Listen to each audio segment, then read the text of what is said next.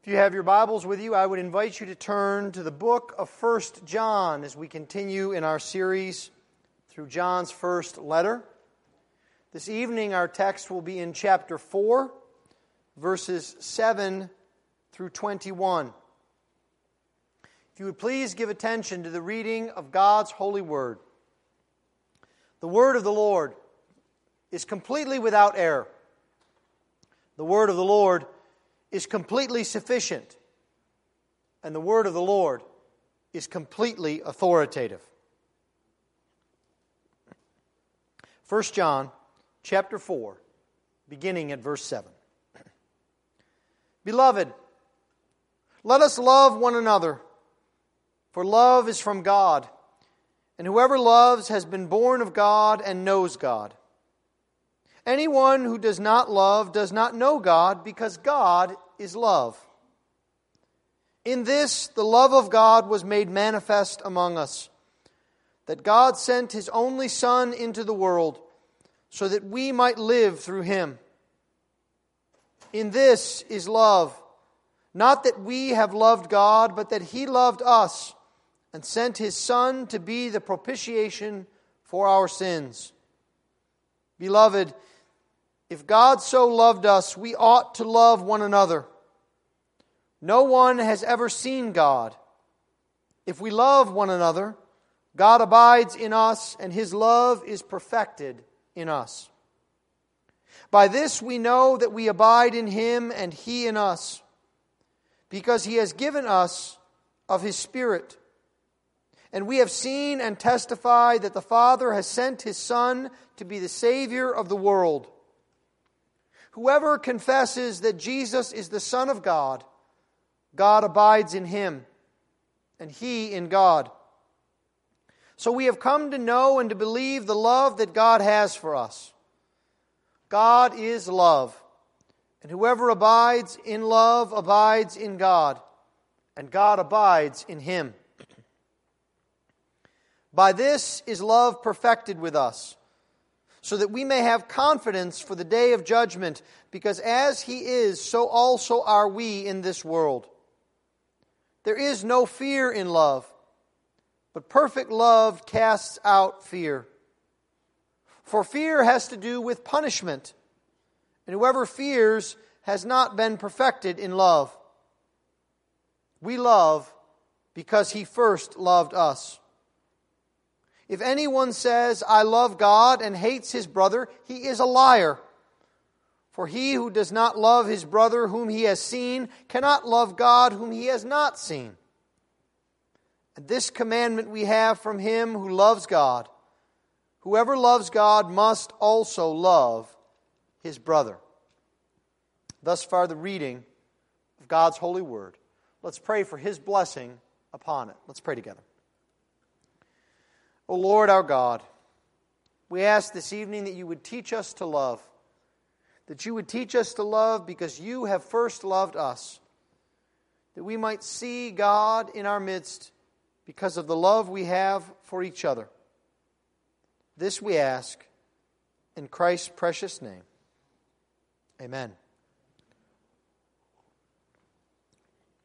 It is not for no reason that John is called the Apostle of Love.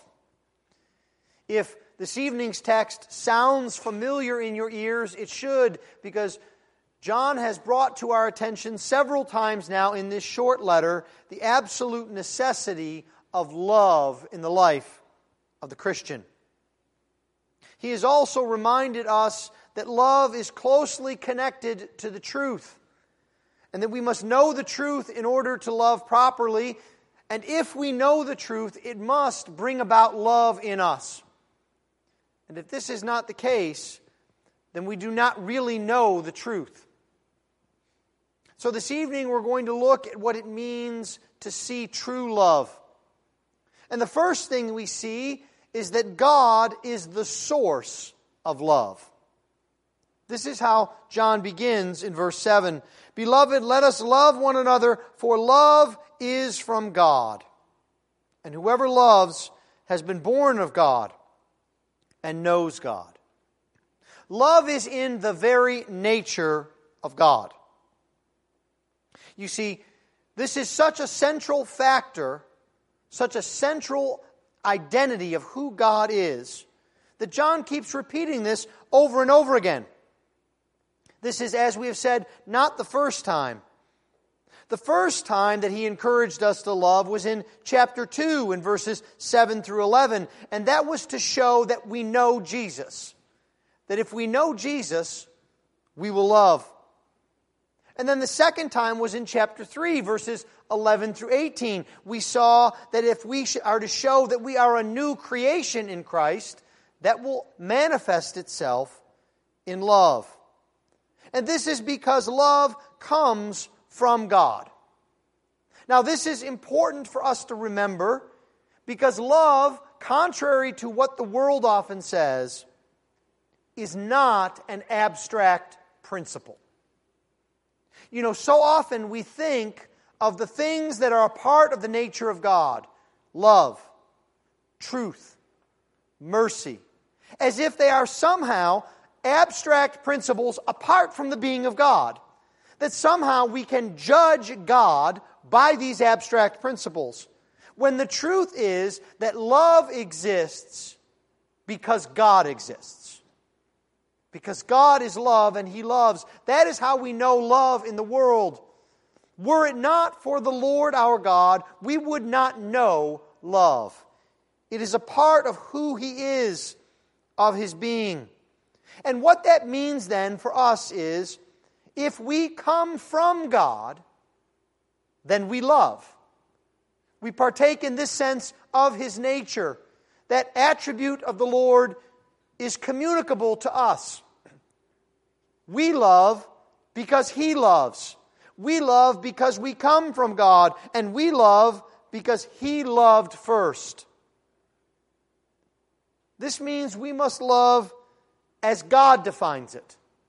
Not as we would define it or as the world would define it. And what love means to God is sacrifice. It is other-centered at its core. And we can only have that kind of love if we are born of God. If we know the Lord, if we are born of God, if we have been changed by the work of the Lord Jesus Christ, then we will know that kind of love that was manifested first and foremost, greatest on the cross. And you see then, for us, this makes for a test. Because if we think we can be of God and not love, we are wrong. You cannot say, I am of God, I know the Lord, and not love. This is what John says plainly. Whoever, it is the broadest statement you could make, whoever loves has been born of God and knows God. Anyone who does not love does not know God. If you do not love, you do not know God. You may think you know God, but you don't really know Him. And there's an encouragement to us about our relationship with the Lord if we see the work of the Lord in our midst through and manifested in love. You see, love is more than a gift that God gives to us. It is who He is. God is love, John says in verse 8. And the whole Trinity is involved in this kind of love. God the Father, God the Son, God the Holy Spirit. And we will see John pick up this theme throughout our passage. He will show how the Father loves, how the Son loves, and how the Spirit loves. All in our midst. Love is God's gift to us. You see, God is love, but we need to see love. And so therefore God is gracious to us and He shows it. John puts it forth here in verse 9. In this, the love of God was made manifest among us. That is, God put it on display. He doesn't just tell us He loves, He shows us His love in a very personal way. He shows it in that He sent His Son, His only Son, into the world. But He didn't just send the Lord Jesus Christ. He sent His Son with a purpose. He sent His Son to die so that we might live through Him. And perhaps most remarkable is that He sent His Son to die for sinners. Now stop and think about that for a moment. I think sometimes we dwell on the love of God in Jesus Christ from the perspective of the redeemed. And we are thankful. But on some level, it makes sense to us because we gather together as God's people. We do His service. We give Him praise. But that is not when God set His love upon us. It's when God set His love upon us when we were rebels, when we hated Him, when we sinned against Him, when we were not deserving of anything, let alone love. Now just stop for a moment and think about what that would look like in your own life. Imagine if you had some young person in your neighborhood who thought it was their God-given right to throw rocks and dirt and other things at your home and your cars. Imagine that at all hours of night they tried to set off your car alarms just to be annoying. Maybe perhaps they've come up and ring your doorbell at busy times of the day and then run away. These are all just minor annoyances, but could you imagine choosing that person to set your love on, to bring them into your home, to lay a feast before them, to be gracious to them? No, you would much rather have the young person who is helpful around your yard, who helps to babysit your children, who is polite and who is thankful in speech. But you see, God sets His love upon us when we are not lovely, when we are His enemies. And this really shows us the nature of God's love, that it is His gift to us, something that we do not deserve in the least. Love is not only God's gift, it is also His work. How do we see the invisible God? John's answer is that we see God in the love that we have for one another. Look at verse 12. No one has ever seen God. If we love one another, God abides in us and His love is perfected in us. What John does here is he shows how the love of God is manifested by His abiding in us and His being perfected in us. Now, have you stopped to think about the consequences of that for your own life? We all would, I think, if asked the question, desire to see the lost brought to the Lord Jesus Christ, to see the kingdom advance, to see missions go forward, to see evangelistic opportunities for our friends, our neighbors, our loved ones, our co-workers. But if that's really what you desire, are you willing to be focused upon that? To not have it just be things that you talk about or wish for. Because you see, John has some sharp words for you. What he says is true, that the people out there have not seen God. They do not know what He is like. They do not know who He is. But he says they can find out. They can find out by observing those who believe in the Lord Jesus Christ.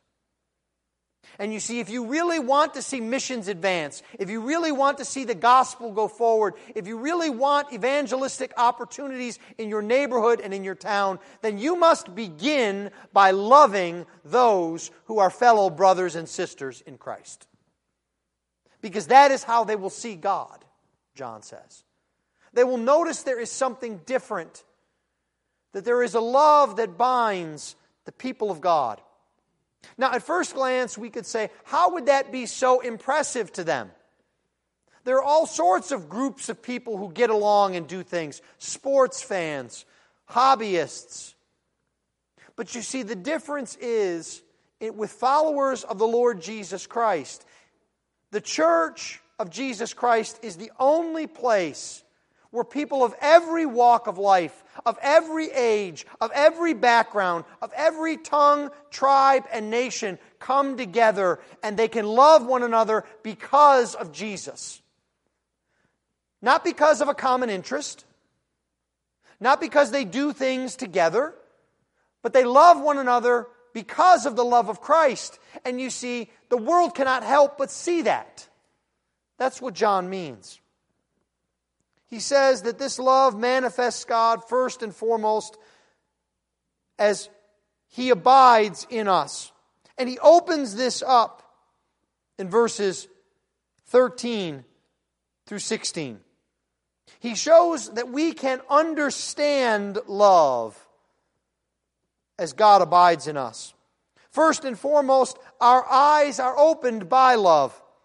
How do we know that God is abiding in us, as he says in verse 12? God abides in us. We know, John says in verse 13, because he has given us his Spirit.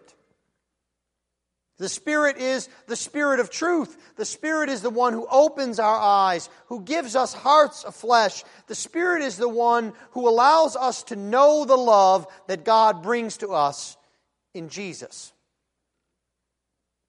And then we begin to confess what love means. John says in verse 14, "And we have seen and testify that the Father has sent His Son to be the Savior of the world. Whoever confesses that Jesus is the Son of God, God abides in Him, and He in God." Once we have the Spirit of God, then we begin to confess the truth of what love is. Love shows us that there is a lost world out there, just like we were.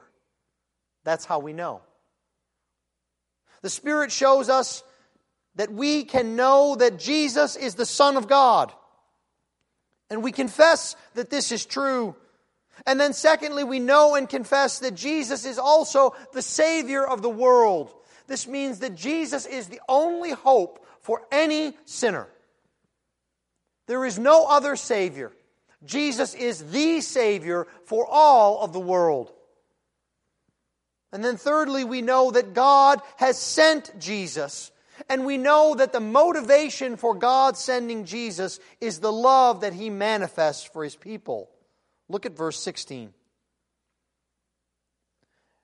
"We have come to know and to believe that the love that God has for us." You see, this love that God has for us is the reason that He sent His Son, our Lord Jesus Christ. And then thirdly, we begin to know the connection of love. And this should not surprise us when we know that God is love. But remember that the reverse is not true. Love is not God. When we say that God is love, we don't mean that God is some sort of ball of emotions. We don't mean that John is describing for us the feminine side of God. No, God is love, and He defines what love is. It is not that love in the world is supreme, it is that God is supreme, and He manifests Himself in His love for His people. If we are then to know what true love is, we need to know how it is set forth by God in His actions and in His Word. We need to know God. Then we will know what true love is. And to abide in God, then, is to abide in love. Now, how often do we think about this? I think not as often as we should. It's one of the reasons why John keeps repeating himself. It's as if he's reciting to a child, trying to get us to remember and to make this the central core of our lives and being. The final thing that we see here was hinted at back in verse 12. That God's love is perfected in us. There is a perfecting love. Now, what does it mean to have love perfected? Now, we are not talking here about God's love in Himself, because it's not as if we could perfect the nature or character of God. What we are talking about is God's love in us. How that can be perfected. And what this word for perfected means is to be completed or to be finished. This is the same word that our Lord Jesus Christ used upon the cross when He said, "It is finished." It's the same word that is described when Jesus is described as having perfected our faith in Hebrews chapter 12. He has made it whole. He has made it complete. And what this perfected love looks like is first and foremost a confidence before God. Look with verse 17. By this is love perfected with us, so that we may have confidence for the day of judgment. This is the context of the coming judgment. When Jesus returns, He comes with judgment. Now, I don't think I need to convince you that people don't like the idea of judgment. We try to avoid it. People don't want to be accountable. Why? Because so often we are unsure of where we stand. And so instead, we discount the idea of judgment. We act as if it will never happen. In a very practical way, this is the way some people deal with the concept of death. They act as if it will never come.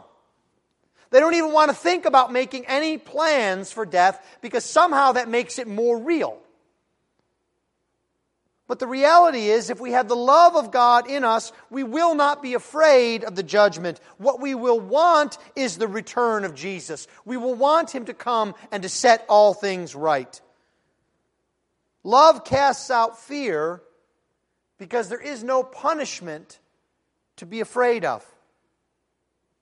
This becomes then a test for us. Are we afraid? Do you fear? Why? Rather, instead, trust the Lord Jesus Christ. Know and experience His love. Have His love perfected in you, that that love might cast out fear, and that you might long for His return. We also see this kind of love practically manifested in the way that we love the brethren. Love is perfected in our love for each other. Now, love does begin with God. We see this in verse 19. We love because He first loved us. It follows from His nature. And that means that as we love, we must love as He loves. It means we must follow His purpose for love in our love. To try and have a different kind of love shows we don't even really know what true love is. If someone says, "I love God," and hates his brother, he's a liar. He doesn't understand what love is. Because if we love God, we could not help but love our brother. John keeps bringing these tests before us so that we are not allowed to pretend and merely use words. First, he gave us a moral test earlier in the book, in chapter 1. If we say we have fellowship with God, we're not permitted to walk in darkness. We're liars. Then there was a doctrinal test. If we say we know God and we do not confess that Jesus is the Christ, then we are again liars. We saw this in chapter 2 and just last week in chapter 4, verse 2. Now there is a relational test that is placed before us. If we say we love God, but we do not love our brothers and sisters, we fail. You see, because there is a deep connection between these kinds of love. We cannot love the unseen God and not love the seen brother. Because we know that our brother is made in the image of God. And as believers, we ought to know that they are loved by God. We know that God has sacrificed. We know that Jesus has died upon the cross for our brothers. How can we say we love God and who He is and His purpose and His will and yet hate our brothers. The last and final thing we see here about perfecting love is simple but profound and difficult. Have you ever had the challenge of trying to get your children to do something? And the incessant question comes back, why? And really, all you can say in the moment is, because I've told you so. Obey because I have asked you to. It's very simple, it's very profound, but it's very difficult to achieve. Obeying for obedience sake is a real challenge. But that's the challenge that's placed before us here this evening by John. He says in verse 21 in conclusion, "And this commandment we have from him, whoever loves God must also love his brother." That's the final word. The last and simplest point that he makes is, we must obey Jesus. Jesus has told us what love is. Jesus has told us what the love of God does, how it changes us. And this is something that we must undertake today. There is no excuse for delay or disobedience. We are called by our Lord Jesus Christ to love our brothers, to show that we love God. This is the work of Jesus in our midst. It is something that you can put into practice this very evening and to carry it throughout the following days and weeks. If we are to know true love, we must listen to the Lord our God. We must see the love that He has showered upon us. We must understand the sacrifices that He has made because of His love for us. We must know that we are changed and we are capable of such love. That is what true love means to the believer in Christ. Let's pray. Heavenly Father, we thank you that you have shown us love, that you sent your Son, the Lord Jesus Christ, that He might die for us, sinners, enemies to you, O Lord, that we might be redeemed and changed, that our hearts might be made anew, that we might know what love is, and that we might carry on your love perfected in us. Lord, we ask that you would give us opportunities to love one another even today and this week. That you would remind us that we are your children, that you have set your love upon us first.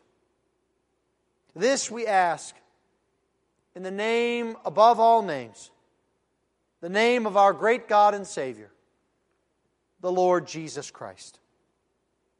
Amen.